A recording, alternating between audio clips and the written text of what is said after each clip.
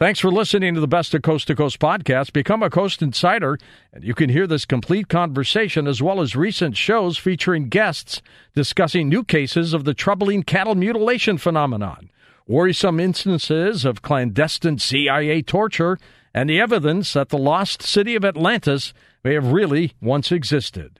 Check out these programs and many other fascinating episodes waiting for you in the Coast to Coast archive by heading over to coasttocoastam.com and signing up for Coast Insider. Now here's a highlight from Coast to Coast AM on iHeartRadio. When you got involved in this, was there anything surprising in your work and research that you came across?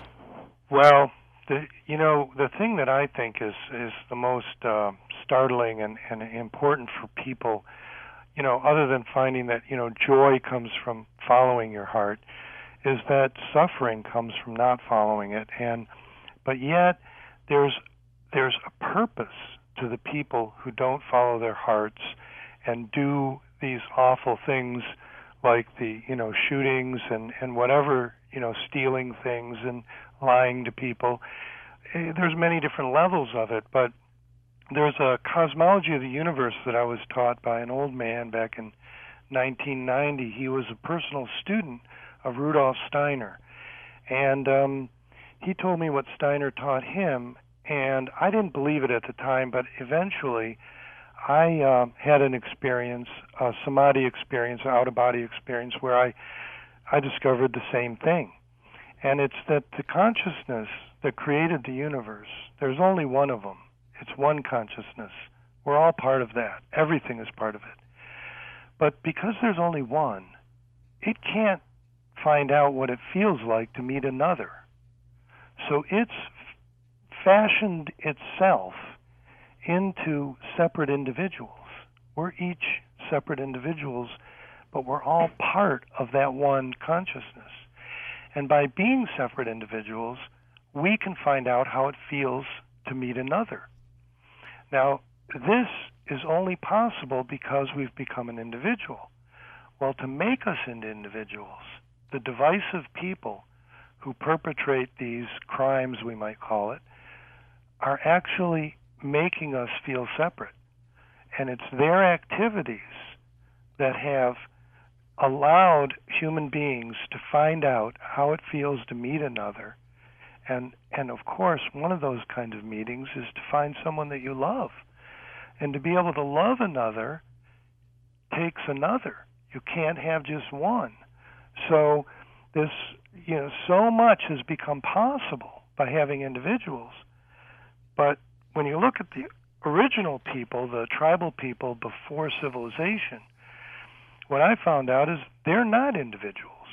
I met 3 anthropologists that lived with and studied people that had just been discovered, and all 3 anthropologists said these people are not individuals. And this is what Rudolf Steiner said. He said the original people, the way they were originally created, were not individuals. So a special kind of people that is divisive, these are the people with the calcified pineal glands that don't have a conscience and are able to shoot out towards polarities and extremes and have extreme behavior, divide us into individuals. And this is what civilization is for. Supposedly this is coming to an end, and a lot of the paranormal activity that you talk about on your show, the aliens and things, there's supposed to be a time that Steiner predicts and is predicted by all the spiritual texts. Judaism, Christianity, Muslim, Hinduism, they all predict. And the Hopi people, I met with them, they have the same prophecies. Everybody's got it. The meek inherit the earth, and the divisive people are taken up and returned to the one. So they're the divisive people that are suffering from their extreme personalities and their ego-eccentric personalities, or emotionally, exaggerated personalities, are going to go to heaven and be returned to the one, and their suffering will be over. They will be one again. But the people who have learned to open their hearts, follow their hearts, and open to love, will inherit the earth. And they will be able to experience meeting their twin soul, and with that twin soul and with other like-minded people, they will experience the full blossoming of love on earth, and that will take them to the end of time. Now that is, a kind of like fairy tale prophecy that's hard to believe, and we don't know if that's going to happen or not. But it certainly is a nicer way to look at the situation than Armageddon. Sure is. So I prefer, if you had a choice. Yeah. So I prefer that one. Everybody wins. The people that are suffering from their polarization, they get to be released from that and return to the one. When anyone experiences a transcendental experience where they leave their body and return to pure consciousness, they feel warm, blissful, and home again. More home again than they've ever felt. And that's what returning to the one is. And so the people that are all having, a really difficult time in life because they've turned away from their souls, they'll be, blessed with an end to that suffering. There is no hell. They're already in hell. Hell is what they're living. But there is evil. Well, there is good and evil, and both of them are extremes. And I know a good person that he was so good that he made me feel separate. And when he took his own life, he said that he was suffering the whole time because he didn't think he was good enough. So he was trying to be better, better, better. Now, on the other side, some people are going towards evil. And the evil has an interesting turnaround. There's something I talk about in my book, The Magnificent Soul. I talk about how there's a silver lining to evil.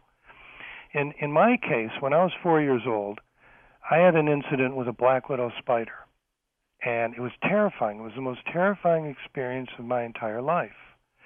I remember shaking, feeling this bolt of terror through me. I was crying and screaming, and it was just horrible. But I'm almost certain that incident caused me to follow my heart, to be afraid to not follow my heart.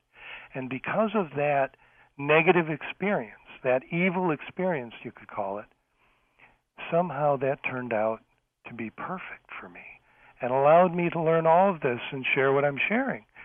So there's other examples. I cut my finger and had the most amazing experience of my life. What do you mean? What happened? Well, I was working, doing some carpentry, and I had a big 12-inch chop saw.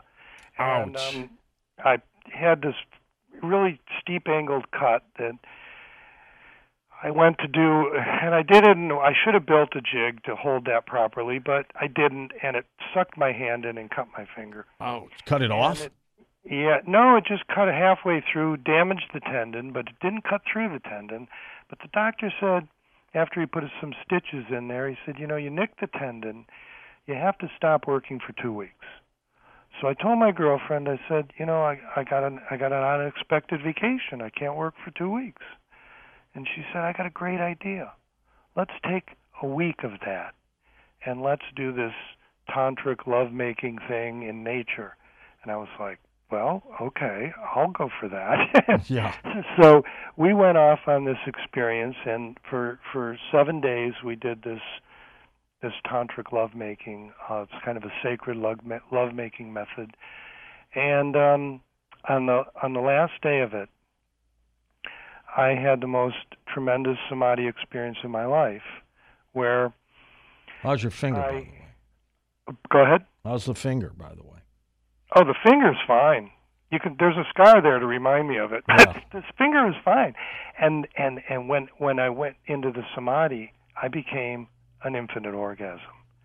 And it was just unbelievable. It went forever and ever in every direction. And that led to me remembering the reason the universe was created, because this experience was so amazing, and so it was the most wonderful feeling you could feel. And I thought, wow, that's, I don't think there's anything better than this. And then this other thought came to me that eventually I would get used to it and it would become normal. And once it was normal, I would want to do something else. And then I had this memory that the consciousness that I was experiencing being at that point, that it had experienced that a long time ago. It had done everything it could do by itself. Now, let me ask you this, Georgia. We'll take calls. They're lining up here for you. Sure. What is the brain do if most of this goes to the heart? Well, the brain, the ego mind. See, the thing is the ego mind is kind of like it's an idiot. I know that I'm an idiot. I do things wrong all the time, but the soul guides you through it, and it's got to be dumb enough to believe that we're individuals, and that's or gullible enough. Let's say gullible enough, and Barnum and Bailey said, there's a sucker born every minute. Well, we're all suckers because we're all believing that we're individuals, but actually we aren't. There's one organism that's everything. So our ego mind in our brain is designed to have the experience of being an individual, and through that, our ego mind is able to accomplish the goal of the universe, which is to find out how it feels to meet a mysterious other. And hopefully someday you're going to meet the one you love, and the perfect one that's for you.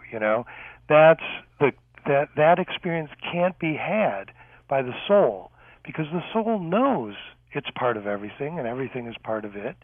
It knows what everyone is thinking. It has complete awareness through the continuum of consciousness, and in that state of mind, you can't experience meeting the other because there is no other. So it takes the ego mind to be gullible enough to buy into the illusion of individuality so that we can accomplish the goal of the universe. Listen to more Coast to Coast AM every weeknight at 1 a.m. Eastern, and go to coasttocoastam.com for more.